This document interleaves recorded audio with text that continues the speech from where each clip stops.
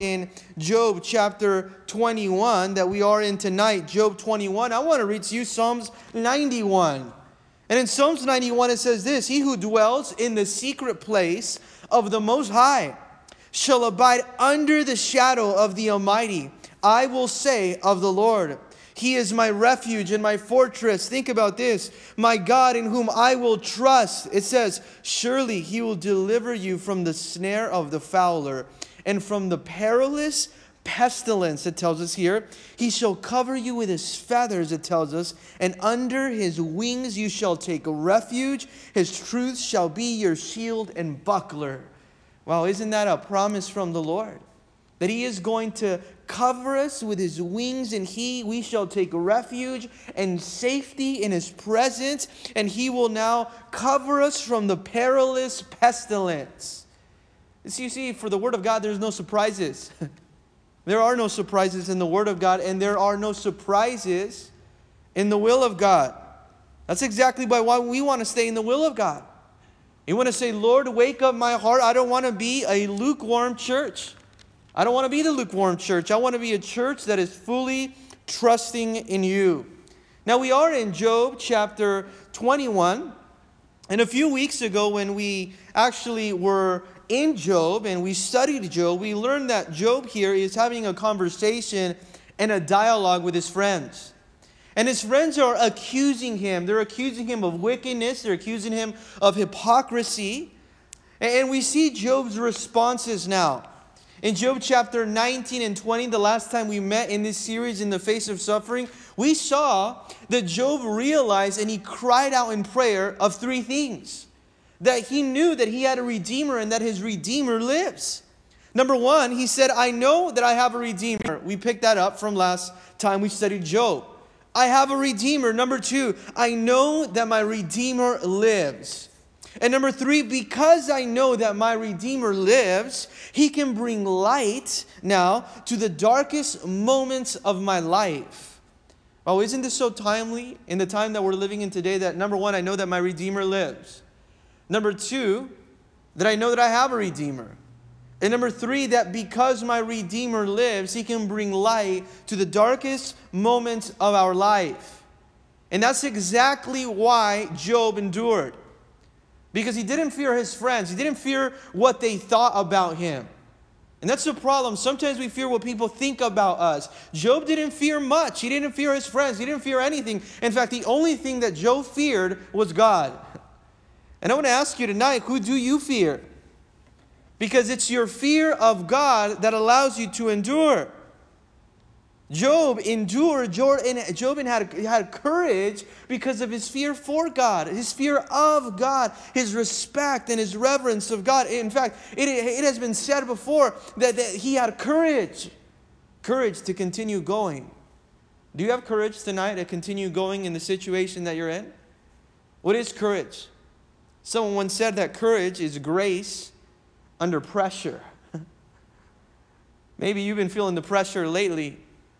But courage is using grace while you're under pressure. You see, here we see that God had a fresh supply of grace every single day to meet the need in Job's life. And just like God had a fresh supply of grace to meet the life of Job and to meet the need of Job in every situation that he was in throughout every chapter that we read of in this book, He has enough grace that we can use under pressure. And you know what that looks like? It looks like courage. How much courage are you using today? How much of grace under pressure are you utilizing today? Because you cannot trust God. You cannot trust God. You cannot use grace under pressure until you first fear God. A lot of times we say we trust God, but if you don't fear God, you will never trust Him. It takes for a man and a woman that fears God to know that they trust Him. Have we lost fear for God today?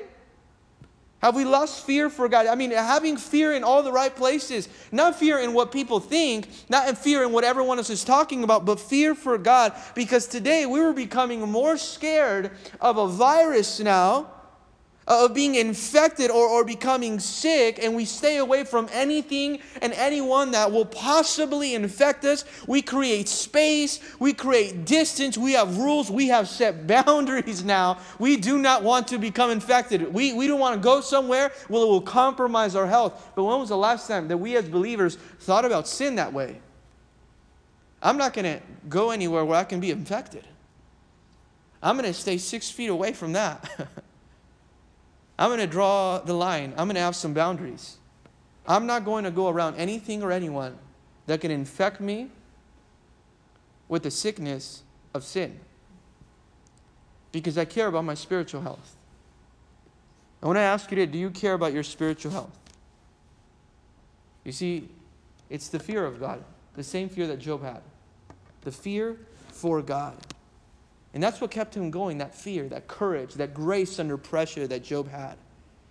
You know, Phillips Brooks, a Bible commentator, said this: the truest help we can render to an afflicted man, the truest help that we can render to an afflicted man is not to take his burden from him, but to call out on his best strength that may be able to bear it. You see that the best help that we can offer someone, and Job's friend needed to realize that the best help that they can offer to Job wasn't to remove his burden. And in your struggle right now, the best help that someone can give you is not to remove that burden, but to give you now your best strength, that you would utilize your best strength to bear that burden. And our best strength is our trust in the Lord. And today, more than ever, as a church, we need to utilize our trust in the Lord, our fear of God, to bear the burden now that we're feeling. Let's read it. Job chapter 21 now. As we see here that Job responds. What does he respond to? He's responding now to the accusations of hypocrisy. He's responding to the accusations that he's an evil and a wicked man, and therefore he's suffering. But Job has a bigger worldview than that. His worldview is, I may not know the answers, but I know who is in control. Let's think about it. If that was the theme of your life. I don't know the answers, but I know who's in control. I don't know the answers to the test, but I know who's in charge. It's the Lord. Let's go ahead and pray right now. And as we pray, we're also going to pray for the tithing and the giving, because we know that God is meeting every single one of our needs, even as we meet here over in an online platform. Lord Heavenly Father, we thank you. We thank you for your word. And we ask right now, Lord, that if any of us have lost the fear of God, that you would bring that fear back. That's the kind of fear we do want. I pray, Lord, that we would set boundaries to not let ourselves get caught into things that maybe, Lord, will bring sin into our lives, sin in the camp. That we would fully, Lord, distance ourselves from those things. And that the only fear that we would, Lord, foster, cultivate, is a fear for God. I ask that that would be our greatest strength. Lord, I even thank you for the giving, the generosity of your church, that although they are not coming to a physical location, they are still being the church because they give, because they go. We are going to be a church that gives and that goes. In Jesus' name we pray. And wherever you are, today you say, Amen. So we are at Job chapter 21 as he's answering these accusations. And he's going to, in this chapter, talk about the problem of the prosperity of the wicked. He thinks this is unfair that the wicked get away with their sin. And however, they're so blessed in life. They have everything going for them. Have you ever thought that maybe in your life? Well, how is it that that person that is not walking with the Lord, they're enjoying everything in life, and here I am, a God-fearing person, I had it all, and the Lord stripped me away from everything. How is it that God allows this to take place in my life, but not ever do it or exercise that in the life of the wicked? And let's read Job 21. Then Job answered and said, he's answering his friend Zophar, which accused Job of hypocrisy and of sin. And he pleads against the wicked, and he pleads also against his friends. And look what he says here in Job chapter 1. Then Job answered and said, listen carefully to my speech, and let this be your consolation. His friends were attacking him. He felt the pressure. Now think about a man that needed grace under pressure. This is Job. Courage is born under pressure. You want to know a man that has courage, a woman that has courage, are those individuals that felt the pressure and utilized that grace of God. Now it says here now, Job, listen carefully to my speech and let this be your consolation, or let this be your comfort. What was going to be their comfort? He says, if you want to provide me some comfort, let it be your silence and let it be when you listen to me. You know, so some of the most comforting things that we can do to other people, or a form of silence, or a form of comfort, is when we are silent and we are listening. The best comfort that we can provide to someone is sometimes your silence and while you're listening. Because that's exactly what Job is saying. Extend to me at least comfort in that way, that you're going to listen and you're going to be silent. And in verse 3 it says, bear with me. Underline the word bear in your Bible. He's saying, have patience with me. Have patience with me, verse 3, that I may speak, and after that I have spoken, keep mocking. It says, I want you to bear with me, just have a little bit of patience, listen to me, and after I'm done, then you can continue mocking me. But I like that word that it says bear, because this is a word that we as Christians should learn, memorize, underline, highlight, that it should be embedded in our hearts. Bear. You know what bear means? It means to have patience. It means to carry one another's burdens. In Galatians chapter 6, verse 2, if you'd like to write this down, it says, bear one another's burdens and so fulfill the law of Christ. We are called to bear with one another's burdens. Not only are we called to bear with one another's burdens, we're called to bear their burdens in Galatians 6, and tells us with a spirit of gentleness. That's exactly why for us as Christians, as a disciple, as a man and woman of God that fears God, you should always approach suffering, whether it's in your life or in someone else's life. You should approach suffering with compassion and with convictions. How do you approach suffering? These men did not approach suffering with compassion. They did not approach suffering with humility. They did not approach suffering with convictions. They approached suffering with pride. As a believer, are you approaching suffering with compassion and with convictions? But this is exactly what here Job is telling them. Bear it with me. Have patience with me in a spirit of gentleness. Today we need to have that spirit of gentleness to bear with one another's burdens. Let's continue reading here, because from verse 4 to verse 16, he's going to consider now how the prosperity of the wicked. And look how he describes it in these later verses. As for me, is my complaint against a man? Do you think it's against man that I'm complaining? No, it's not. And if it were, why should I be impatient? Do you think that I'm complaining now against man? No, my complaint is not against man. In fact, what I'm talking about, what I'm saying, this complaint is against God. In fact, I want to take this up to the Lord, because it's God who put me here. And if it's God who put me here, He is the only one that can take me out. That's why I'm patient. Because I know it's the Lord's doing. I know it's the Lord's working. And it's nobody else. It's only the Lord. And he's saying, I'm not taking this up with man. I'm taking this up with the Lord. I want the Lord to answer me. Verse here 5, look at me and be astonished. I want you to look at me and be astonished. I want you to look at me and look what he even says. Put your hand over your mouth and be shocked at what I'm going through. He wants them to feel some kind of compassion.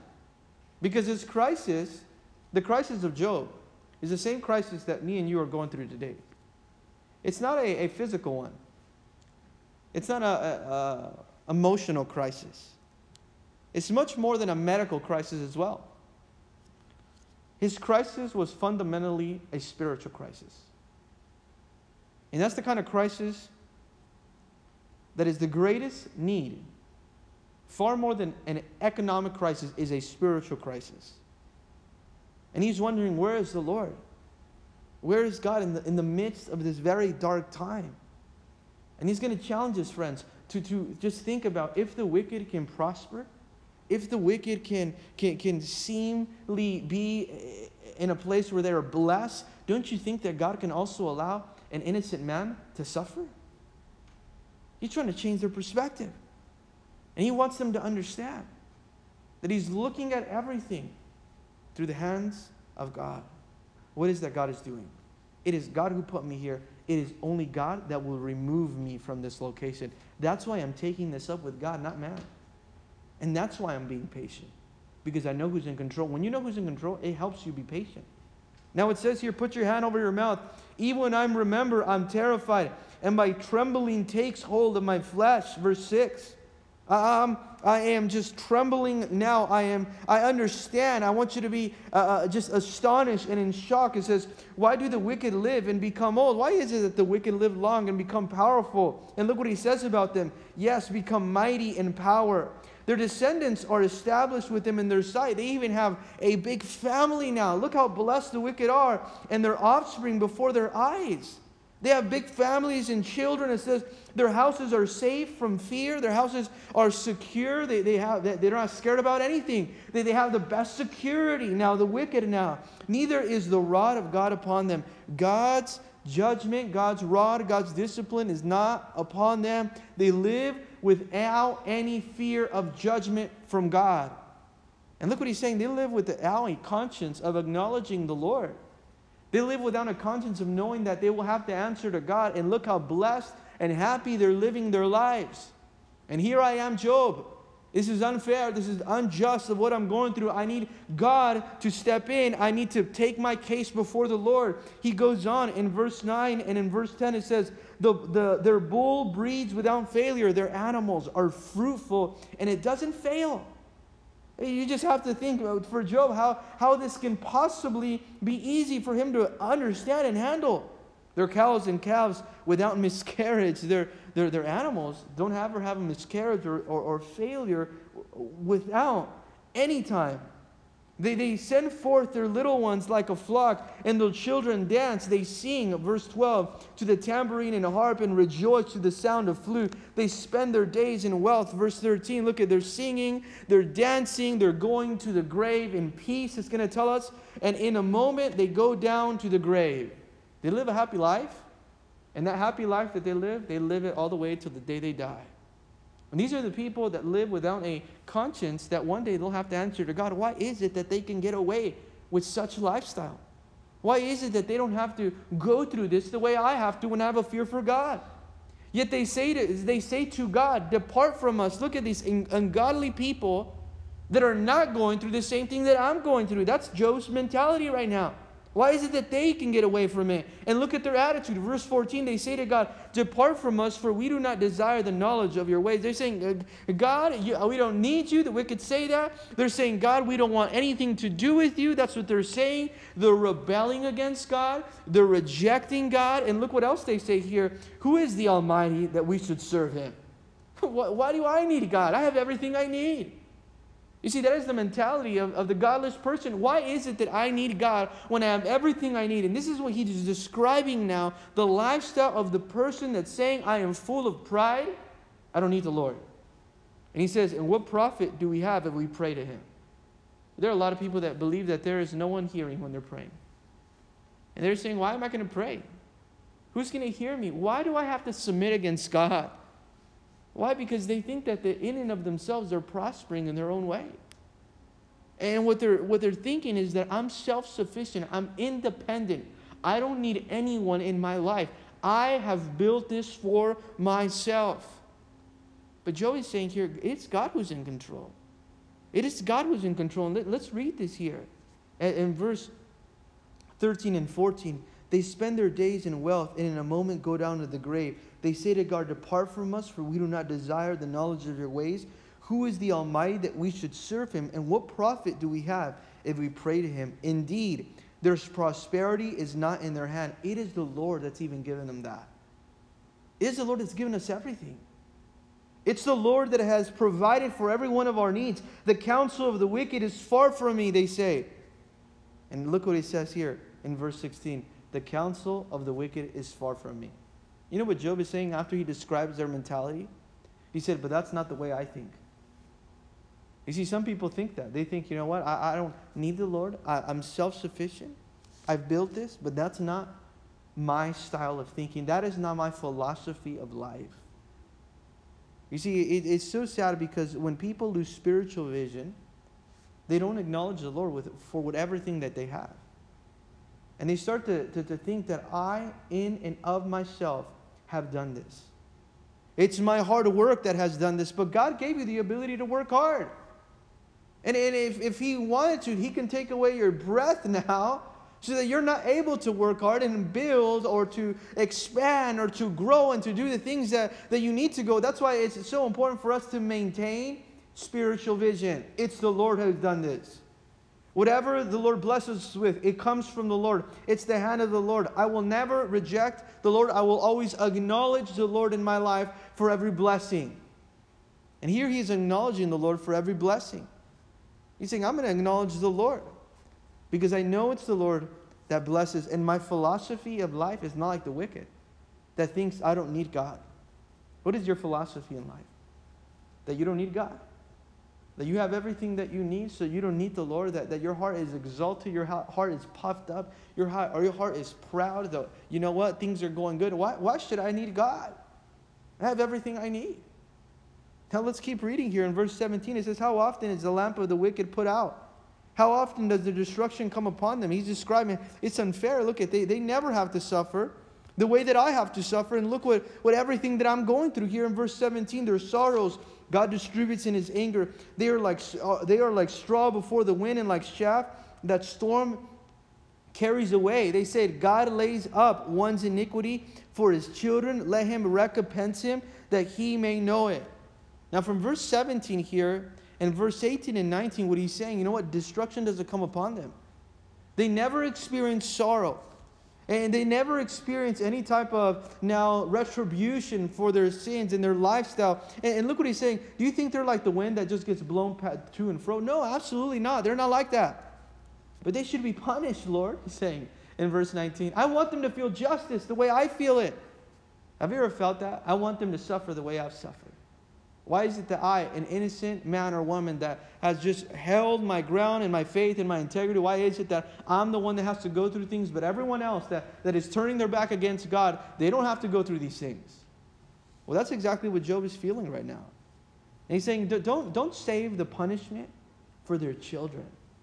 Don't save the punishment for after they die. Let them feel the punishment right now. Let them suffer right now. Let them experience what I experience. Why is it that only I have to experience it now and they don't have to experience it? In fact, let's keep reading in verse 19 and 20. Let Him recompense him that he may know it. Let them know. Let them be recompensed for their wickedness, for everything that they're doing and rejecting the Lord and rebelling to the Lord and their style of thinking that they don't need the Lord. Let His eyes see His destruction. Don't save it for their children. Let them see the wrath and let him drink of the wrath of the Almighty. Let him experience it.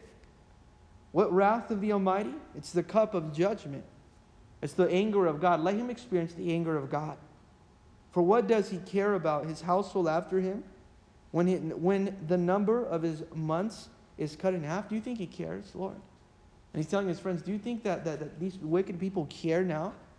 Do you think that they care in regards to what happens to their families when they die? They just want to live a happy life. They want to live a selfish life. The common denominator when it comes to a person that is walking away from the Lord, a person that is not walking with the Lord, is selfishness. Selfish. They just live for themselves. But we as believers, we don't live for ourselves. We live for the Lord, and we love the Lord, and we love our neighbors, and we serve one another. Now let's keep reading here in verse 22. From verse 22 and verse 26 it says, God is wise and is in control. I might not understand why this happens. I might not understand why their situation is like this and my situation is this way. It might seem unfair to me. I might not get it. But I know that God's in control. So for me, even though I don't understand it, I have to be fine with that. And there are a lot of things that maybe you don't understand. You don't get why the situation is unfair for you. But for someone else, they don't experience that. But you must be fine with one thing. God is in control. You must come now to the realization and say, I yield, I submit to that one thing that God is in control. Who do you think is in control today? It is the Lord.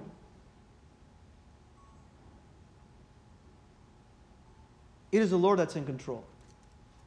It is the Lord that sees us through.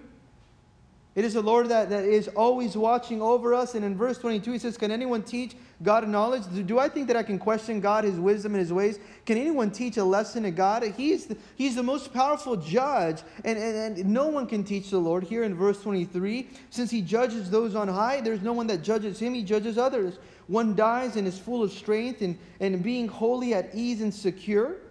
Here it says his pails are full of milk, and his marrow now of his bones is moist. Another man dies. There's one that dies this way, that is full, that is rich, that is blessed, and he doesn't understand this, but this is the reality. One person dies full of strength and with property and with blessing. Verse 25, look how another person dies. Another man dies in the bitterness of his soul, never having eaten with pleasure. Why is it that some people live a life of suffering? And then other people live a life of blessing and of prosperity and of pleasure. And they both die the same way. Look how he's reflecting on the human life. Verse 26, they lie down in the dust. They both go and they're buried the same way to the dust. And the worms cover them. They both die the same way. Why is it that some experience one thing and the other experience the other? But I know one thing, God is in control, and I cannot question His wisdom. I cannot question His ways. God is in control. We cannot question His wisdom. And we cannot question His ways. Now look what he says from verse 27, because he's challenging his friends now. And he says, look, I know your thoughts. Look, I know what you're thinking about me. And he says this, and the schemes which here says, you would wrong me. I know how you would accuse me even. I know what your thoughts are against me now. And this is what you're thinking. For you say, verse 28, where is the house of the prince, and where is the tent of the dwelling place of the wicked? Because you're asking, where is the house of those that are living wickedly? You're saying, where's the house of those that are living wickedly? Come on, Job, show us then.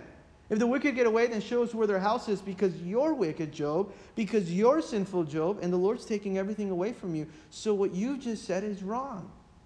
What is Job saying?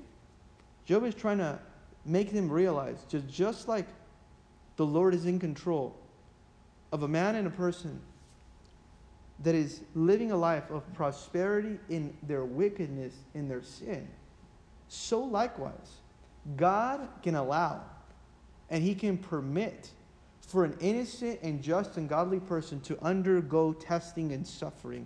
And it has nothing to do whether they were guilty or not. It is the hand of God behind it. And He's making a contrast here. And He's saying, well, show us then. Where's the wicked? Where are the wicked houses? Look at your house. Your house is wiped away. And He says, have you not asked those who travel the road, and do you not know their signs now? Look, He says, don't you just ask someone around. The evil people are spared. Evil people do get away with it. But the hand of God is behind it, and that's what I have to be okay with. I have to find my sufficiency in that. Verse 30, for the wicked are reserved for the day of doom. Look, they're reserved now. They shall be brought out on the day of wrath. Guess what? At the end of the day, Job is saying, everyone will see justice.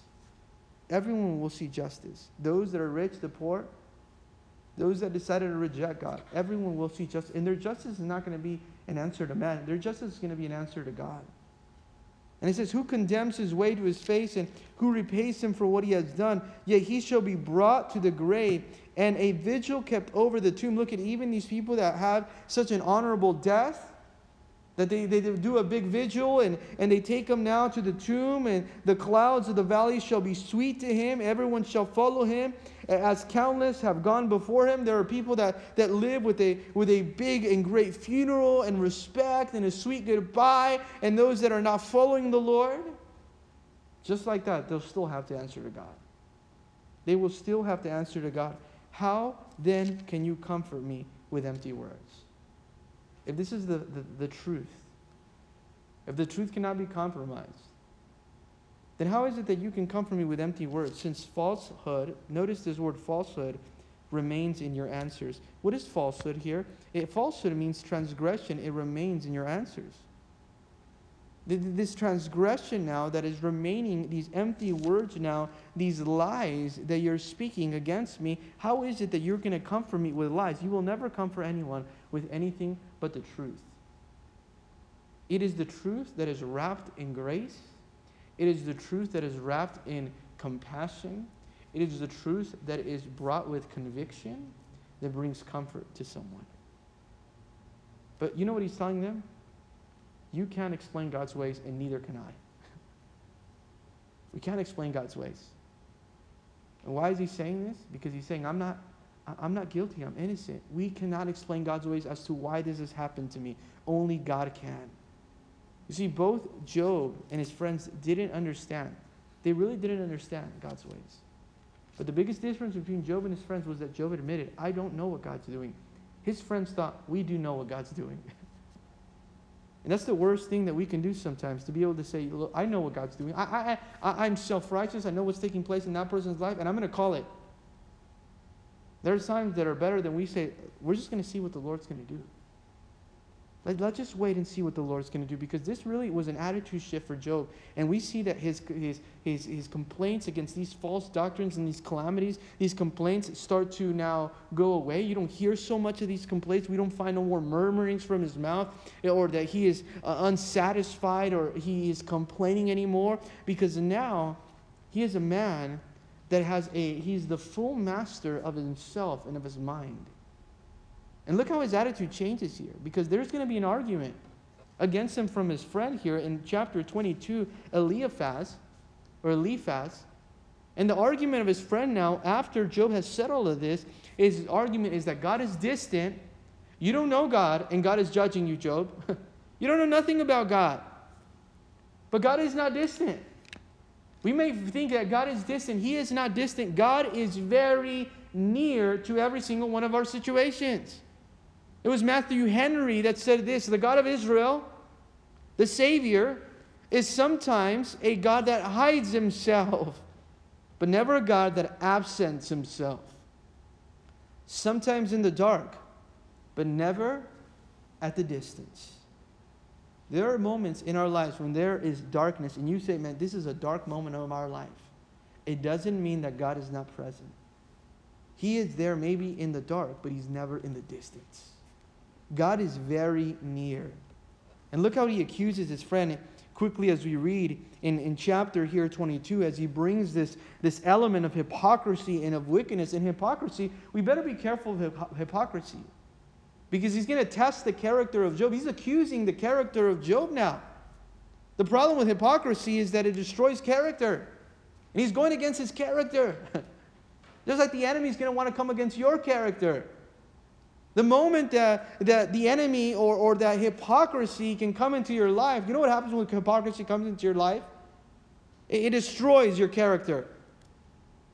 And when character is gone, when the salt has lost its flavor, what do you have left? Nothing. Nothing. When salt has lost its flavor, you have nothing left. When you've lost your character because of hypocrisy, what do you have left? You see, the highest reward for a faithful life, even like Job, even maybe yourself, that you're living a faithful life in the middle of suffering, it's not what you get for it.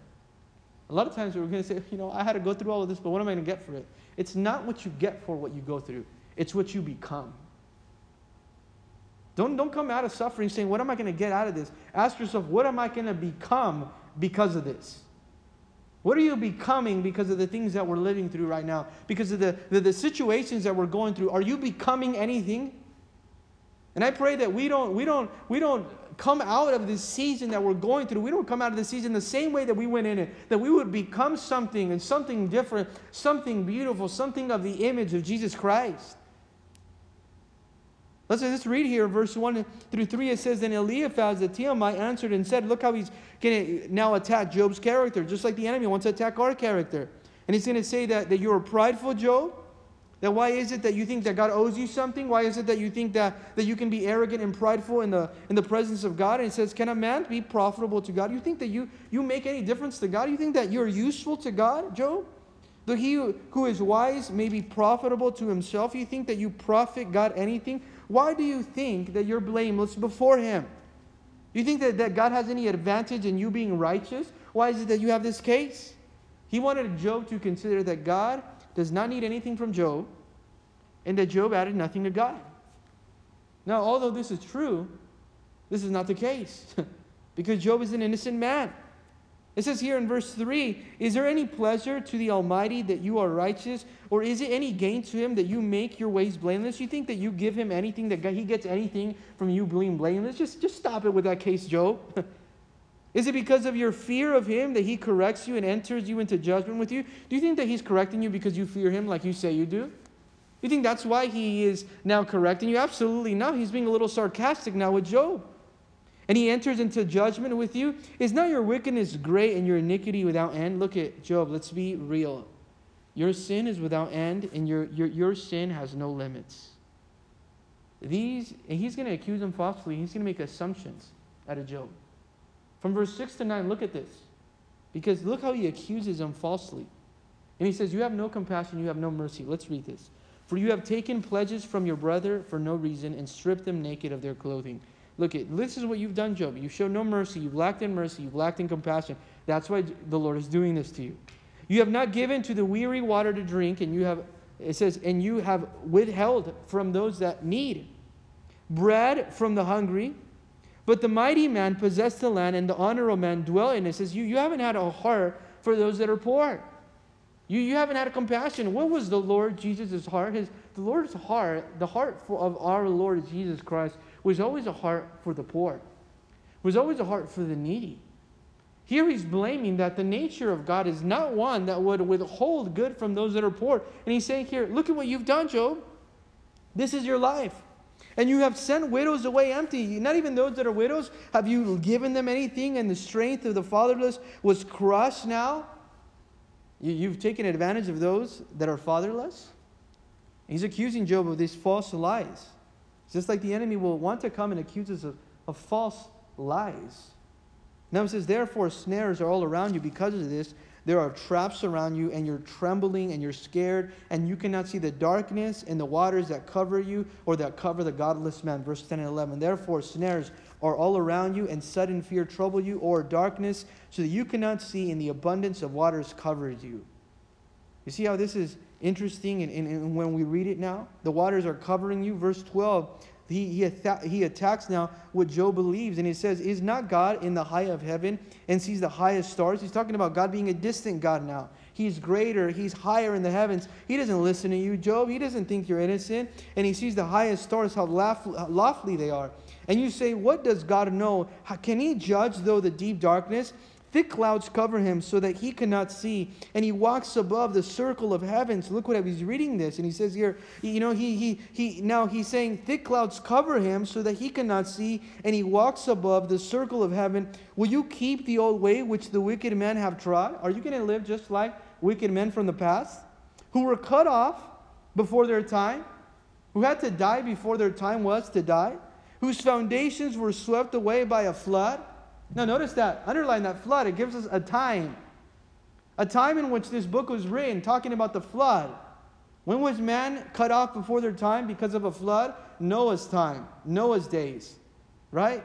The same wickedness that they displayed, Job, is the wickedness that you're living in. They say to God, look at this is the wicked man's attitude.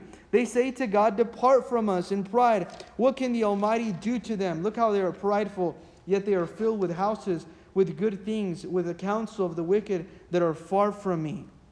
The righteous see it and are glad, and the innocent laugh at them. Now he's saying, the true righteous, they see justice and they honor justice, but you don't honor the justice that God is doing in your life, Job.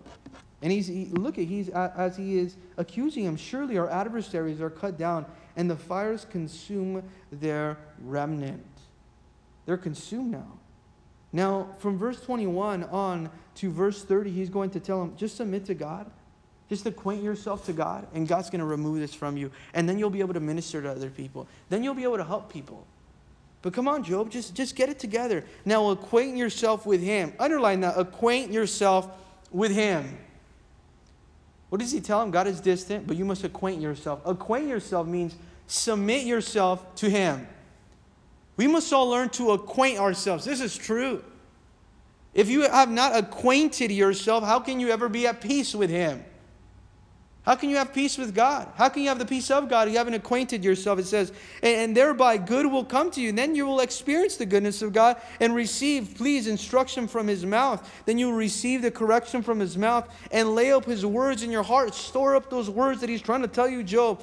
If you return to the Almighty, you will be built up. If you just return, then you will be built up, and He will remove the sin from your life.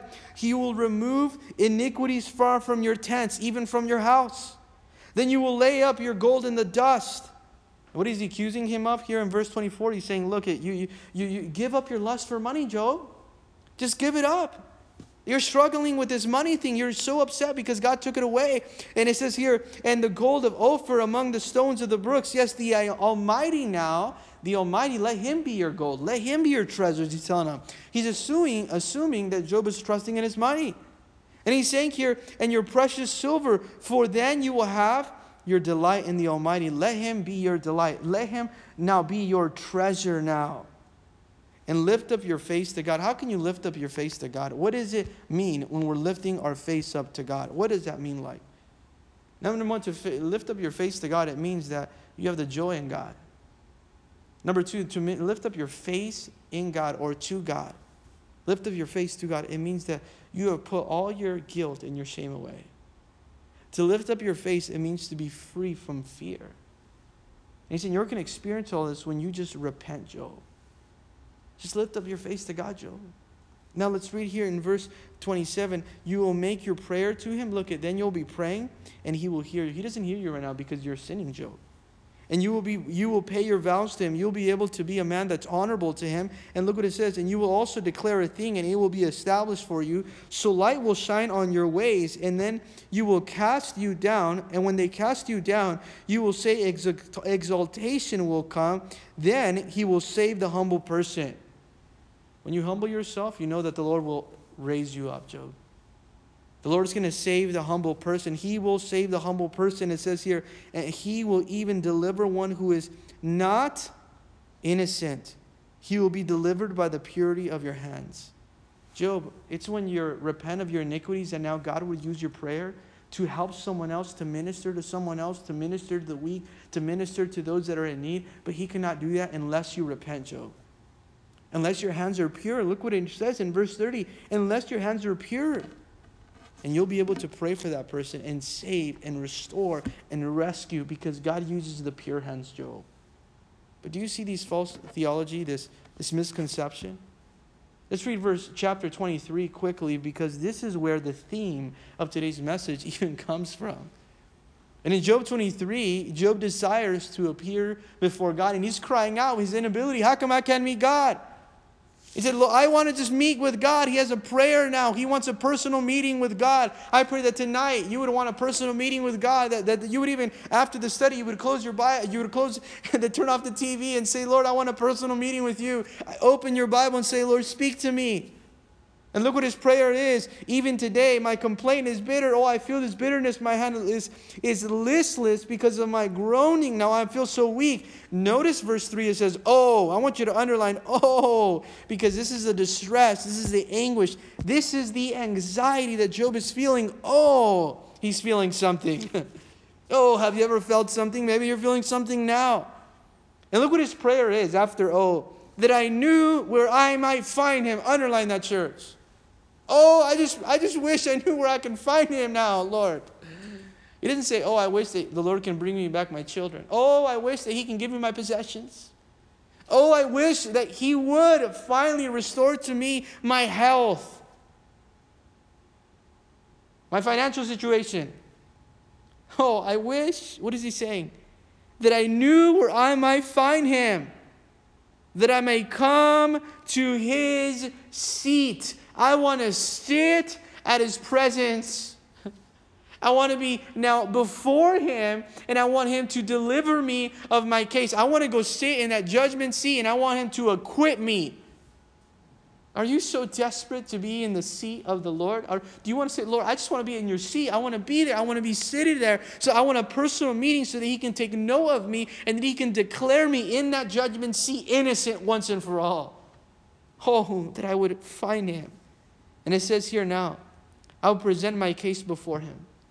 Look what it says, my case. Like if you were in a courtroom, and I will fill my mouth with arguments. I would know that these words which he would answer me, I know that the Lord would answer me. It says here, and understand what he would say to me. Would he contend with me? Would he argue with me now in his great power? No, but he would take note of me. Look what he says. He would take note of me. Please notice this, because as we're going through these difficult times, these challenging times, the Lord is taking note of you. The Lord notices you.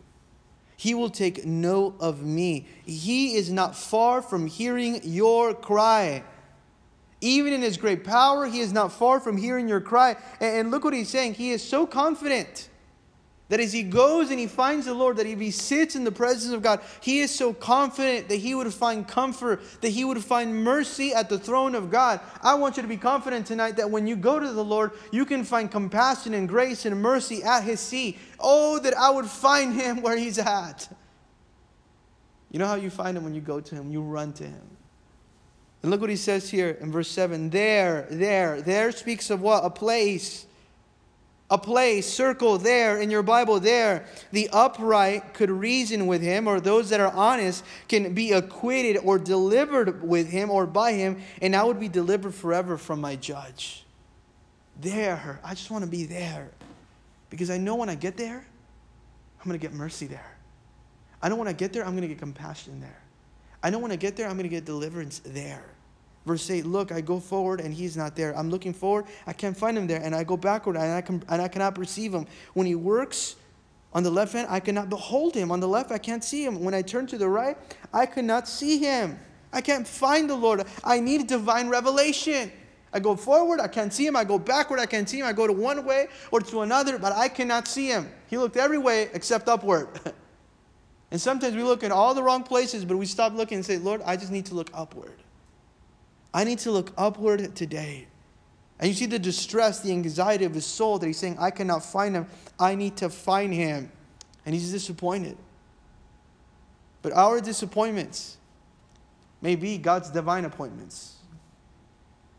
Your disappointment right now in life, wherever you may find yourself, may be God's divine appointment for you and him. God's divine appointment. In verse 10, look what he says. But he knows the way that I take. Underline that. He knows. Who is his trust in is in the Lord. The Lord knows the way that I take. He knows where I'm going. Right here, there was a little flame of most remarkable evidence of his tenacity, of his faith of Job. Oh, but the Lord knows. He knows the way that I take. In Psalms 1:6, write this down. For the Lord knows the way of the righteous, but the way of the ungodly shall perish. The Lord knows my way. He knows their way as well. Psalms 139, 1-3. Please take note. Oh Lord, you have searched me. You know me. You know my ways. You know my sitting down, my rising up. You understand my thought afar off. You comprehend my path and my lying down, and are acquainted with all of my ways. God is familiar. He knows. He takes note. He knows now. He knows, verse 10, the way that I take. He knows. What does this mean? Number one, write this down, please, church. Your faith is not forgotten. He knows. He knows that you have faith. Number one, your faith is not forgotten. He knows now the way that I take. Now, underline this, please. Verse 10, this is a power line. When. Not if, when. When he has tested me. The Lord has tested me. The Lord will test you. When he has tested me. What does this tell us? This is not a punishment for Job. This is a test. Think about this. This is not a punishment. This is a test now. When he has tested me, look what happens. I shall come forth as gold. How shall you come forth from this season? Because this can be a test for us as a church, or this can be a waste of time. When I come forth, I shall come forth as gold now. I shall come forth with greater value, as gold that is refined in the fire. He's saying not only this, my faith is not forgotten. This is not a punishment, but this is a test. And one day, this trial will come to an end, and something good will come out of it, even though I don't know. When he knows the way I should go, he knows the way I go. He has tested me. I shall come forth as pure gold. What happens? What does the Lord use? How does he come out as gold? Because he is now tested in the fire. And in the fire, gold is now melted of its impurities. It's free of guilt. And Job's saying, I'm going to be free of this guilt because faith is much more precious now than gold, and it's tested in the fire. Do you see the divine intervention, the divine appointment now? What's the furnace for in your life? The furnace in your life is to make you a better man. It's to make you a better woman. And the furnace is needed. In the nation of Israel needed the furnace in Egypt. The nation of Israel needed the furnace in the wilderness. We all must go through the furnace experience. In Isaiah 48 verse 10 it says, behold, I have refined you. The Lord is saying, I am refining you right now, but not as silver. I have tested you in the furnace of affliction.